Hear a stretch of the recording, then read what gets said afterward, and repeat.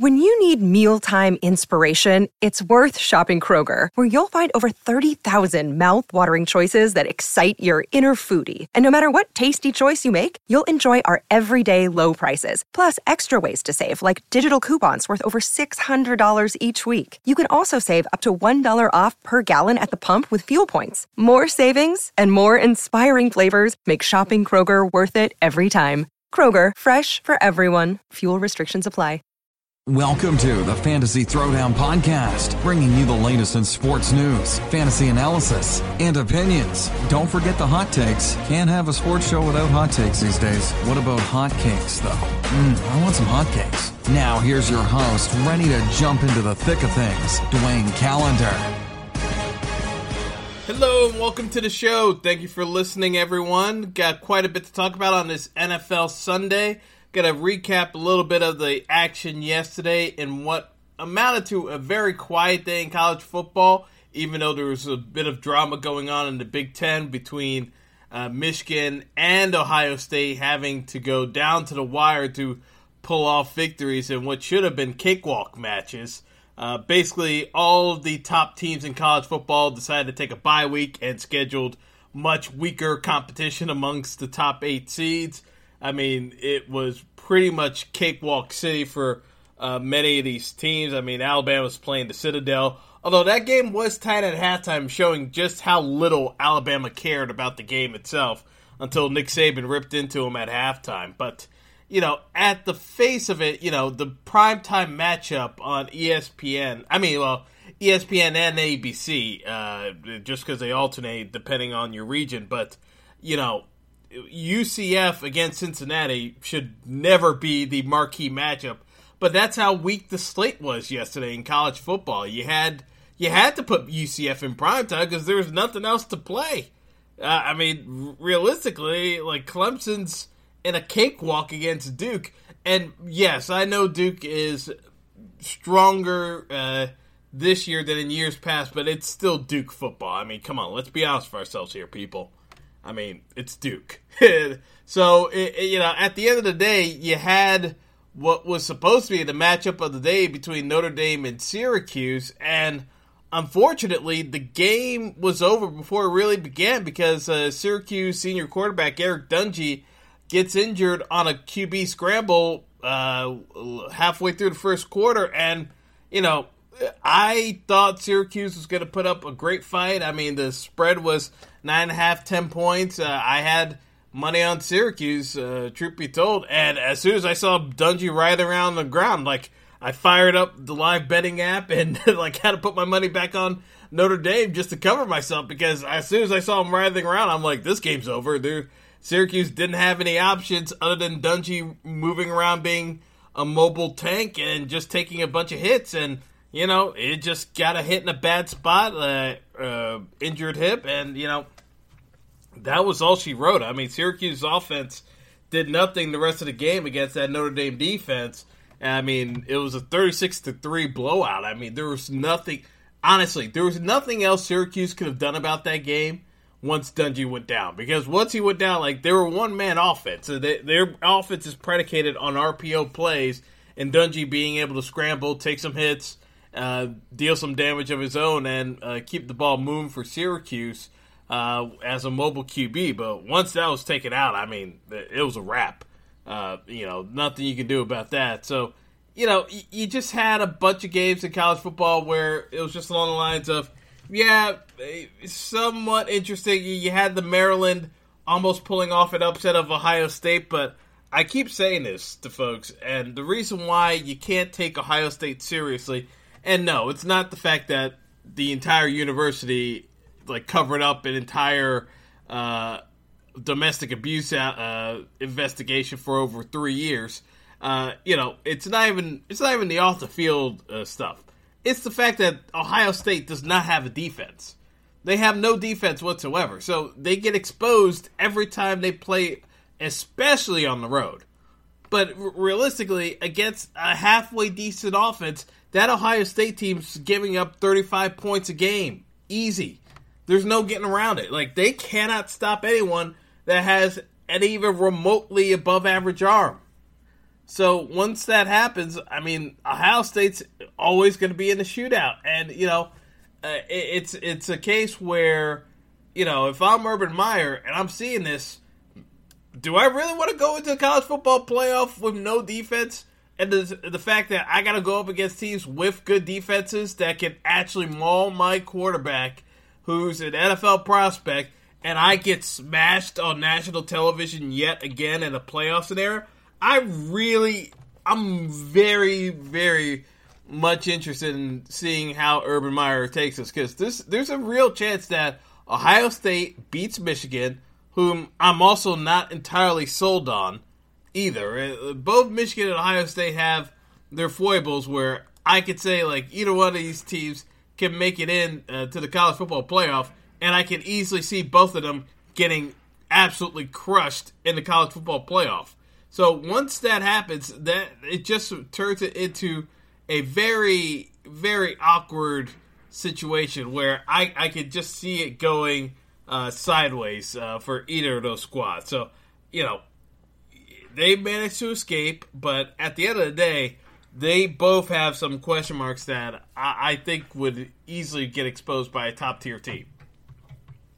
So moving on from college football, we had some NBA action last night, and, only reason why I'm talking about the NBA is the fact that somebody dropped 60 and still managed to lose the game. I'm talking about Kemba Walker of the Charlotte Hornets. The Hornets lose at home to the Sixers, and it's Jimmy Butler.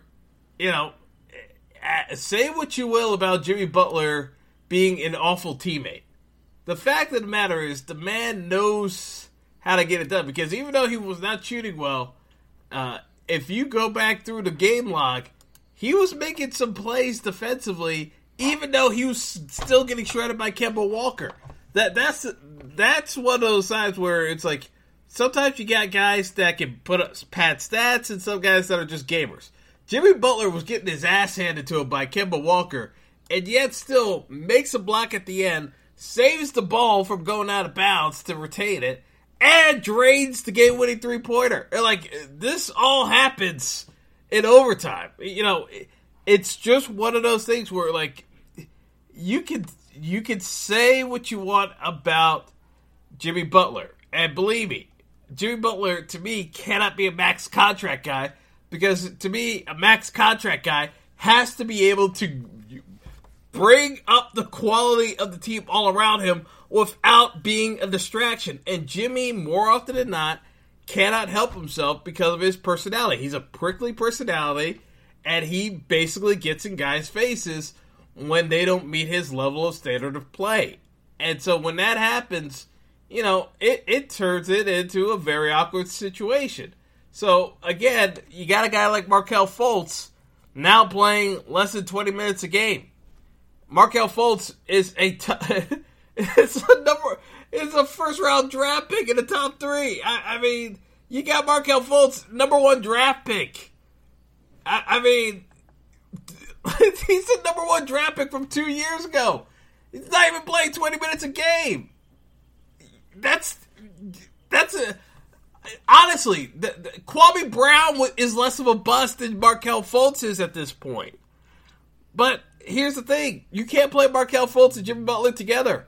Jimmy Butler will shred Markelle Fultz a new one because Markelle Fultz is shooting foibles where he can't actually shoot a jump shot anymore. Like, physically, Markelle Fultz's shoulder is so jacked up at this point that he can't shoot a proper NBA jumper anymore, or mentally he can't get over the hurdle of having his shoulder injured to the point where he's got the Chuck Knobloch effect of the actual mechanics of doing a repeated action over a course of time. They lose that ability. It happens with baseball players. I've almost never seen it happen to a basketball player, but that's what Markelle Fultz reminds me of. He reminds me of a catcher in baseball who can't throw back to the pitcher. Or a second baseman like Knobloch who can't throw to first base. It's just one of those things where you see him try to take jump shots. He was 3 of 6 yesterday, but again, it's an awful looking shot. It's like, it's so unnatural of a shooting motion, and if you look at the tape of him now compared to where he was at college, you'd swear he was a completely different guy. Like, if you looked at it, it's like you figured he had a twin brother who was not nearly as talented playing in the NBA. You would not suspect that this was the same Markelle Fultz playing for Washington. But it is what it is. But Kemba Walker, in a losing effort for the Hornets, puts up 60, goes 12 for 12 from the free throw line. I don't know what else you can do if you're Kemba Walker. I mean, the truth of the matter is that the Hornets are a below-average roster. Truth be told, it's like Tony Parker is basically there collecting a paycheck because he can't really hang in the league anymore. But, if you look at the rest of the roster, it's not a good team right now. There's not much else you can say about it. I mean, it's just a case of, Kemba Walker has to do it all. And Kemba Walker's a free agent coming up. I would not be surprised if Kemba Walker, being sick of losing in Charlotte, comes over to the Knicks. Because if you're going to lose, might as well lose at home and get paid a lot of money by the Knicks. I mean, I know Knicks fans would like to see Kemba Walker in the Garden. They would actually think Kemba Walker would be part of the solution. I'm not entirely sold on that yet, but I would like to see Kemba Walker in just for selfish reasons because I think he's a fun player to watch. But, at the end of the day, Charlotte is just a case of, Michael Jordan has just made a bunch of bad decisions. I mean, the fact that he didn't extend Kemba Walker to begin with, was a head scratcher because there's not a whole lot going on with that team. So unless he's going to blow up the roster for the third time since he's been the owner of the Hornets in less than 10 years, because MJ has turned this roster over multiple times already, and it still hasn't worked. Marvin Williams remains a bust. There's no way of slicing it. I mean, it's 13 years of being a complete and utter bust, and he's still playing over 25 minutes a game. It's crazy. But that and they still got Cody Zeller on this. Like, there are some bad players. Some bad players on this Charlotte team. It's like, whew. Anyway, I got to get into the NFL action here because we're already running behind schedule. So, anyway, looking at the slate of games today, this is one of the hardest DFS slates I can think of to pick because, honestly, the truth of the matter is the pricing of the DFS teams this year, especially for this week, compared to the rest of the year, it's just all over the map. I just can't get a feel for what thought process the powers that be at DraftKings and FanDuel had in mind, because they got way too many cheap options at running back. It's almost impossible to figure out what the chalk play is going to be because there are a ton of great plays this week. But let's get into the game picks first, and then I'll run it back with the actual DFS picks because this is going to be a very tricky one to navigate. So, in terms of Week 11, the slate starts off with the 1 o'clock games, obviously. You got Texans and Redskins. Texans -3. Some places they're laying 2.5, depending on your pool. But I look at this game and I'm saying to myself, Washington has so many injuries at the moment with the offensive line. Washington is predicated on being able to control the line of scrimmage. Texans, for all the complaints I make about Bill O'Brien, the defense always shows up week after week. So I don't see where Washington scores enough points, even though they're at home. I don't see a scenario where they can score 20 points in this game. So that requires the defense to hold down DeAndre Hopkins and Demaryius Thomas, because coming off the bye week, you got to deal with Demaryius Thomas having an extra week to learn the playbook. And then Kiki Kuti should be good to go today. I just look at it, and this is just a bad matchup for Washington. even though they're at home, it's not a good matchup right now. They got too many injuries. I got to take the Texans here. Not so much because I think the Texans are that good of a team. It's just that what Washington likes to do and what the Texans are good at, it's not a good matchup right now for Washington given their injuries. If they were healthier on the offensive and defensive lines, yeah, I could take Washington, but not right now. They're down 4 linemen on the offensive line. I mean, it's just a train wreck down on the offensive line. Defensive line's down pretty much. Every starter has missed time this year for Washington this year on the defensive line. So I just cannot recommend them in any capacity. So I would have to take the Texans here. Looking at the next matchup, Ravens hosting the Bengals. Joe Flacco's out with the hip injury, which was expected. So you got Lamar Jackson making his first NFL start. The line actually jumped on this one from the Ravens laying 3 points to now laying 6.5, 7 points. I mean, based on the Flacco news alone, I mean, people are all in on Lamar Jackson. I'm in on Lamar Jackson from a DFS standpoint because the pricing's so cheap on him. But, looking at the Bengals defense, they had to fire their defensive coordinator after giving up 51 last week. Marvin Lewis, if he wants to keep his job, he's got to take back the reins of being the defense coordinator. But it's still going to be a work in progress for the Bengals because AJ Green's still going to be out. A bunch of injuries on that defense. Right now, they're just not healthy, and the Ravens should be able to take advantage of this, even if they have to simplify the offense down to run right, run left, throw down the middle, or option out to a run play, and simplify the offense to that extent for Lamar Jackson. They're still going to win this game. So I got to take the Ravens. If it's 3.5, absolutely. If the line's 6 and 7.5, I would lay off of it. But if you're in a picks pool, that line should still be at 3.5 because the decision came in today. So you should be good to go there. Titans going to Indy to play the Colts. This is an awkward matchup because I look at this as a case where I would pick Tennessee because I don't trust the Colts, but I don't trust the Titans all that much either, but the Titans have been playing better on defense as of late, so I'll give the slight edge to the Titans even though they're on the road. Titans, they are underdogs by 2.5 points.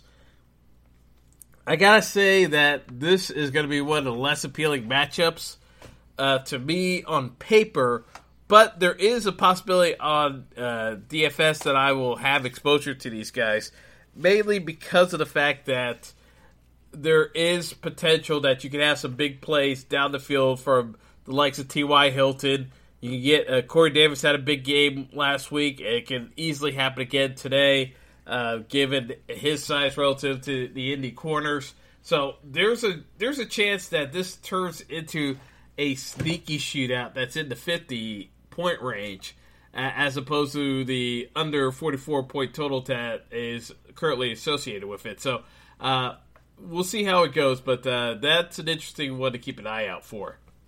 Steelers traveling to Jacksonville to play the Jags. Steelers laying 5.5. I know people are all on the Steelers today. The narrative says be all in on the Steelers. The Jags are in complete disarray. But let's remember, and as much as I trash Blake Bortles and the Jaguars, let's remember, last year, Jacksonville absolutely owned the Steelers. Beat them 3 times. Convincingly, by the way. It was not that close. Actually, 2 times in regular season, 1 in preseason, but you get the idea. It was not that close in terms of the matchups. Like, Jacksonville owned the Steelers last year. And the Steelers were at home in the playoffs, and Jacksonville came in and beat the snot out of them. With Le'Veon. Again, the whole Le'Veon, James Conner situation, I know people are saying that they don't need to worry about Le'Veon. James Conner's there. Listen, I will play James Conner in DFS. I will play him in regular fantasy. But if you're telling me the Steelers are going to absolutely crush the Jaguars, I cannot go that far. I think Jacksonville can cover the 5.5, and I think Jacksonville has a chance to actually win this game last year. If there's a game that the Jacksonville defense can get up for, it's this one where their backs are completely against the wall. They know another loss, and they are done for the season. So this could go one of two ways. Jacksonville can keep this one close and pull out a victory at the end, or Steelers blow them out early, and Jacksonville's having fights in the locker room at halftime. I could see both scenarios happening. I just tend to believe that the former is a much more likely scenario than the latter, given the fact that these rosters are not that radically different from last year. I think the Jags actually match up very well against the Steelers, and Leonard Fournette ran roughshod over this Steelers defense. I'm still want to see the Steelers defense go up against a power run team like the Jags and get it done. They've been doing well against passing teams, but if the Jags can get the run game going, that's a very interesting matchup to see. So moving on. Panthers going to the Lions, who are in full-on tank mode. Panthers 4.5-point favorites, and I got to take the Panthers here. I mean, the Lions are down to Kenny Golladay as the number one wide receiver because Marvin Jones is out for knee injury. You got a bunch of injuries on the offensive line for the Lions. Not much help in terms of the passing game, although Louis Riddick is Theo Riddick. I'm saying Louis Riddick, the ESPN analyst. That's his uncle. Theo Riddick is the running back for the Lions. So, it's a case where Theo Riddick is actually a play for DFS because technically he will qualify as the number 2 wide receiver on the Lions right now because of all the injuries. But I cannot, in good conscience, recommend the Lions at all today. Even if you want to do a differential play for a picks pool. It's like Carolina's one of my locks of the week. If you got them if you're able to get them at 3.5, kudos to you. I was a little bit asleep at the wheel earlier this week with betting on some of these games, and so I missed the 3.5 point spread. But I got to take Carolina here. There's just nothing about the Lions I could recommend at the present moment. They got too many injuries. Take the Panthers over the Lions. And just be happy with it, just because it's not going to be a sexy play today. But just take the money where you can get it. Moving on, we got the Cowboys. How about them Cowboys traveling to Atlanta against a Falcons team that will surely find a way to choke this game? I will trepidly take the Falcons minus 3.5. Man, I do not feel comfortable about that at all for my picks pools. I can easily see a scenario where Ezekiel Elliott runs for 200 yards against this Atlanta defense.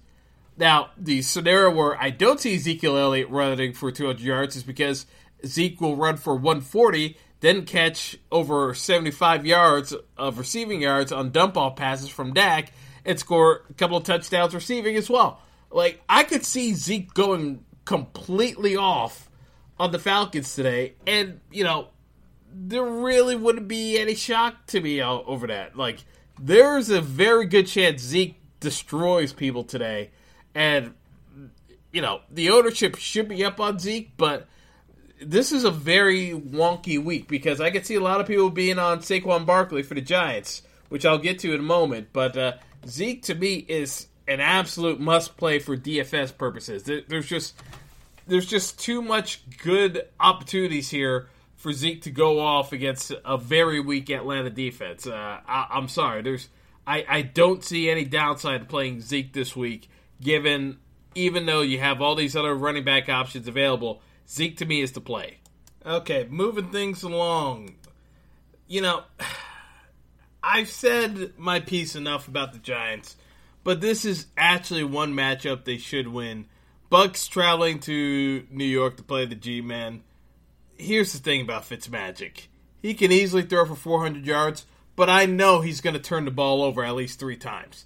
There's just no way Ryan Fitzpatrick is not going to find ways of turning the ball over in Giant Stadium. I don't care. It's like he did it enough times since the Jets QB. He's going to turn the ball over. That's what he does. He's going to rack up yards, but I say the Giants are going to win this one. It's a pick-em matchup. The line's moved up to a little over 1, but, I still look at this as a game the Giants should win. And, even though it's in the Giants' best interest to lose, I would be surprised if the Giants actually lost this one. It's just one of those matchups where I feel Saquon should have a big game. I think Eli should be able to have some time to throw down the field because Tampa's pass rush, even though JPP is looking at it as a revenge game, outside of him, you can double team him. There's not a whole lot on this Tampa team. So it's one of the few matchups in the league that this offensive line should look good against.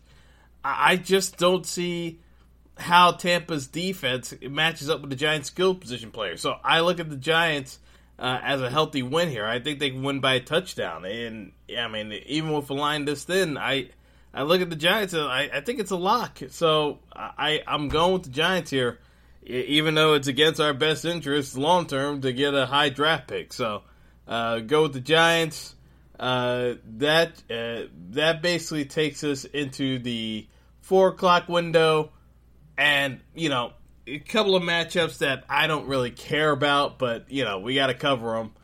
You got the Raiders going to Arizona. What I've already said about John Gruden. Man's running a Ponzi scheme. This is not a real football team. As much as I don't like the Cardinals, the fact that Byron Leftwich is now the offensive coordinator, they've looked better offensively already. So I have to give the edge to Arizona to cover the 5.5 points that they're laying here. Just from the standpoint of you cannot, under any circumstance, bet on the Raiders. It's just not a good play. They don't like Gruden. They're trying to play for their own contracts, but when you try to go into business for yourself, more often than not, you end up screwing some assignments up and causing more disruption amongst your defensive unit. I do not like the way the Raiders look like right now. I would still take the Cardinals. Moving on, we got the Chargers hosting the Broncos. Depending on the line, you can get the Chargers at 7.5 or 7 points. I look at this as a case of, Melvin Gordon's going to get used quite a bit against the Broncos' rush defense, which, although shaky, has been better in recent weeks, but I would not say to the extent of that they could shut down Melvin Gordon. Plus, Joey Bosa's coming back on the defensive side, so the pass rush should be phenomenally better than it has been since the beginning of the year without Bosa. I don't see where the Broncos really realistically keep up with this game. So I got to take the Chargers here, -7 or 7.5. It doesn't matter. I still think they win by more than a touchdown. I don't see where the Broncos keep up. And this is probably going to be the beginning of the end of Vance Joseph in Denver, by all accounts. Moving on to the late night game, I don't know where to kind of make up my mind here, because we got the Vikings traveling to Chicago. Chicago's not getting respected. They're a home underdog. They're -2. Actually, you know what? I screwed that up. Chicago is being favored. I thought they were the underdog here. I'm looking at a different line here. But realistically, Chicago should be favored here, but they're not being favored by much. Chicago's only favored by, they're laying 2.5 points. Some lines I'm seeing pick 'em. I just don't see where you could say that the Bears are not in a position to be able to win this game. Kirk Cousins has not been that impressive. You can say that Kirk Cousins has been unimpressive, which is one of the arguments I've been making. Mitch Trubisky, I've criticized, But at the same time, the numbers show that he's been far more consistent than Kirk Cousins. On the face of it, you got two good defenses, and the passing game should be stifled.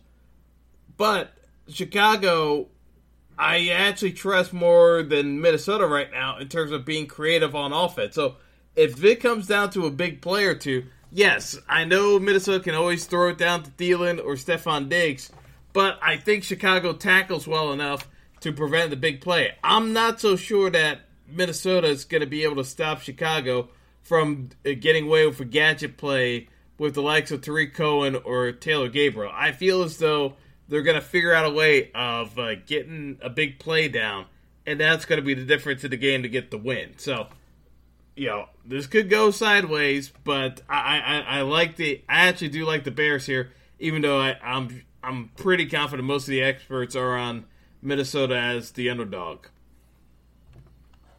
That takes us to Monday Night Football.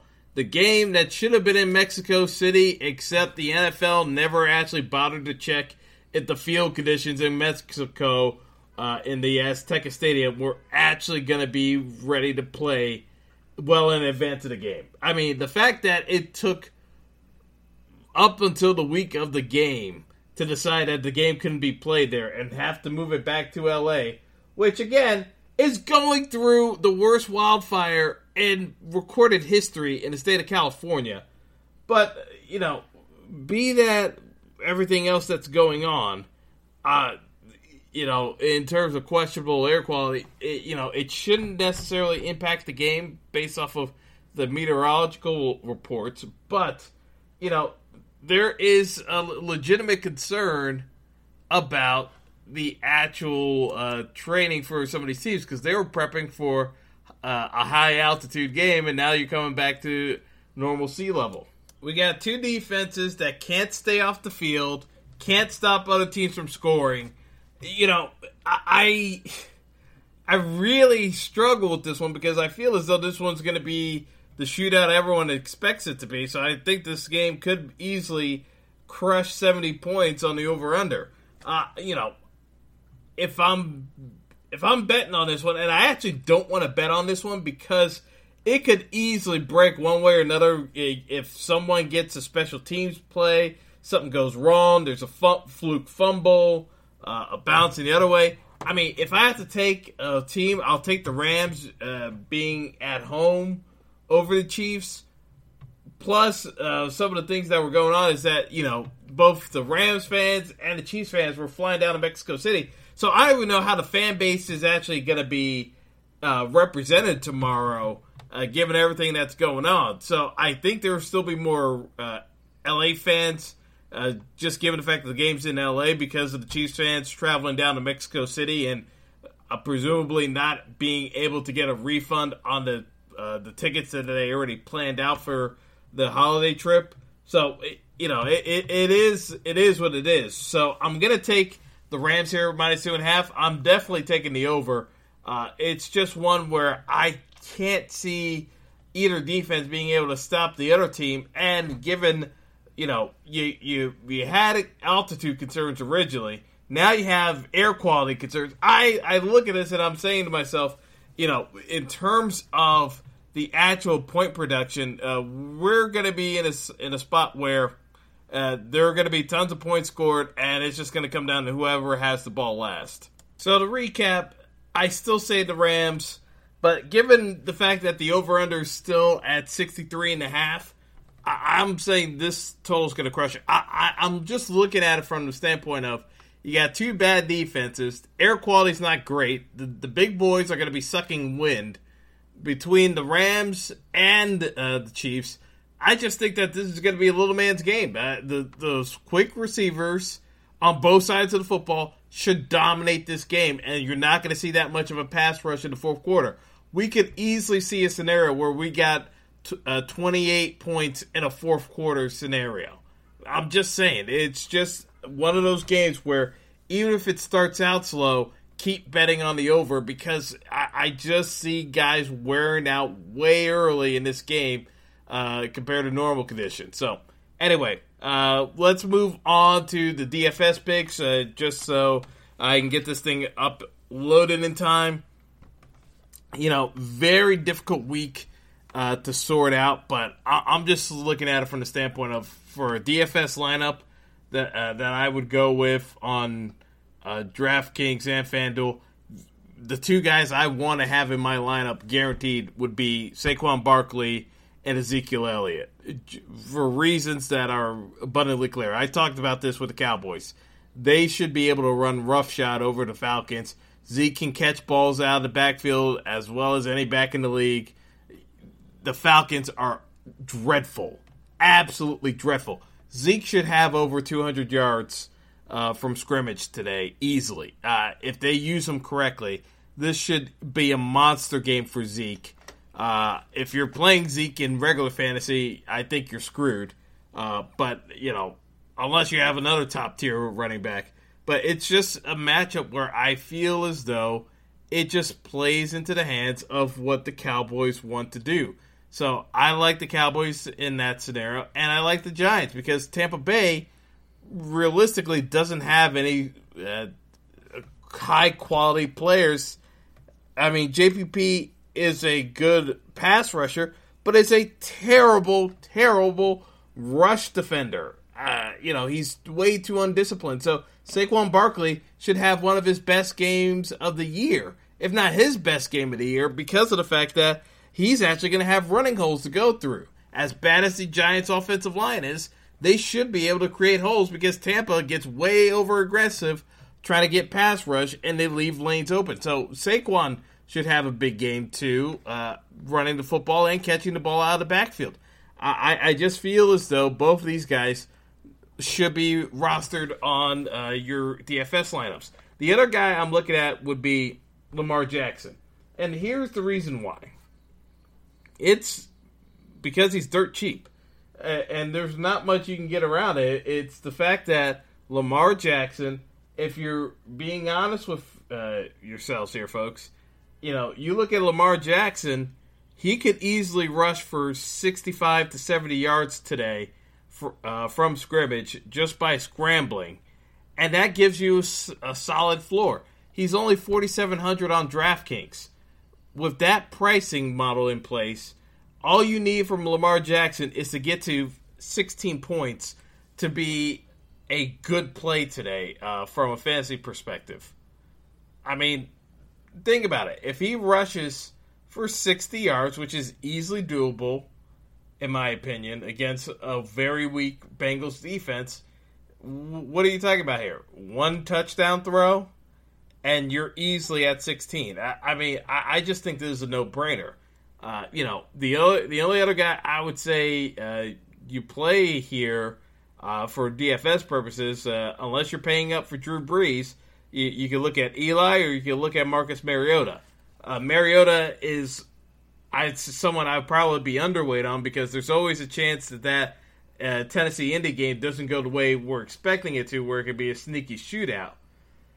But Eli should have a good day against Tampa Bay because they're not a good defense.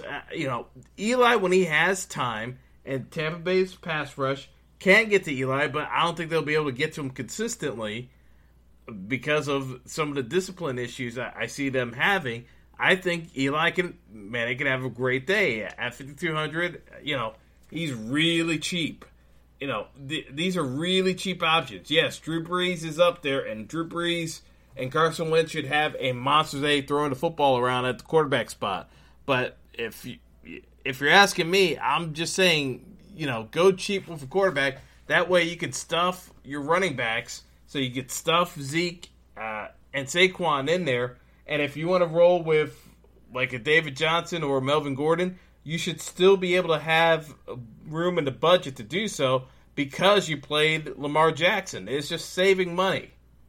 Now, if I'm looking at other spots where I'm going to save money, it's going to be at the tight end spot. So I'd be looking at guys like James O'Shaughnessy for the Jaguars because of the fact that, the Steelers are not very good in pass defense against tight ends. With a guy like O'Shaughnessy, you're under $3K in terms of getting a tight end. You could also go Ricky Seals-Jones at $2,900. But like from my perspective, like O'Shaughnessy's the plays, he's 2,600 on DraftKings, $4,000, which is the bare minimum on FanDuel.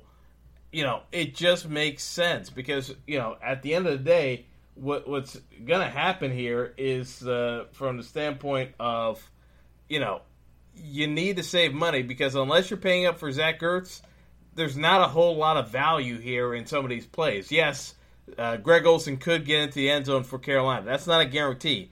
And Carolina hasn't been given a exceptional amount of volume to Olsen either. So, it's not one where I really want to pay down to go to Greg Olsen. I could go with Jared Cook as an option at 3,900. He's in the 5K range on FanDuel. That's another option, but not exactly a lock either, given the way the Raiders' offensive line woes have contributed throughout the year as to the deterioration of the passing game. So, at tight end spot, I would rather pay down, fit in, top-tier running backs that can get in there. And then in the wide receiver spot, I'm looking at a guy like T.Y. Hilton. I'm looking at Odell.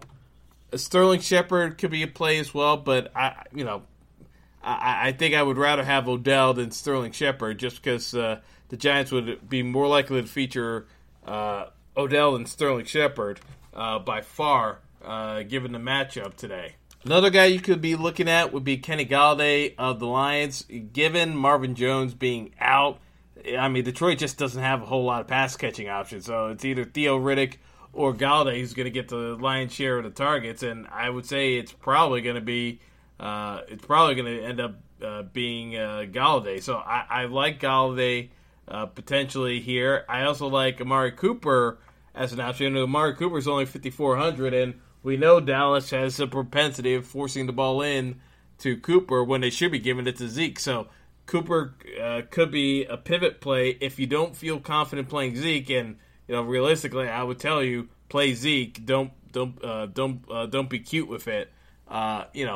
That's another way you can go about it. So those are my suggestions. Feel free to disagree, but that's where I feel comfortable with.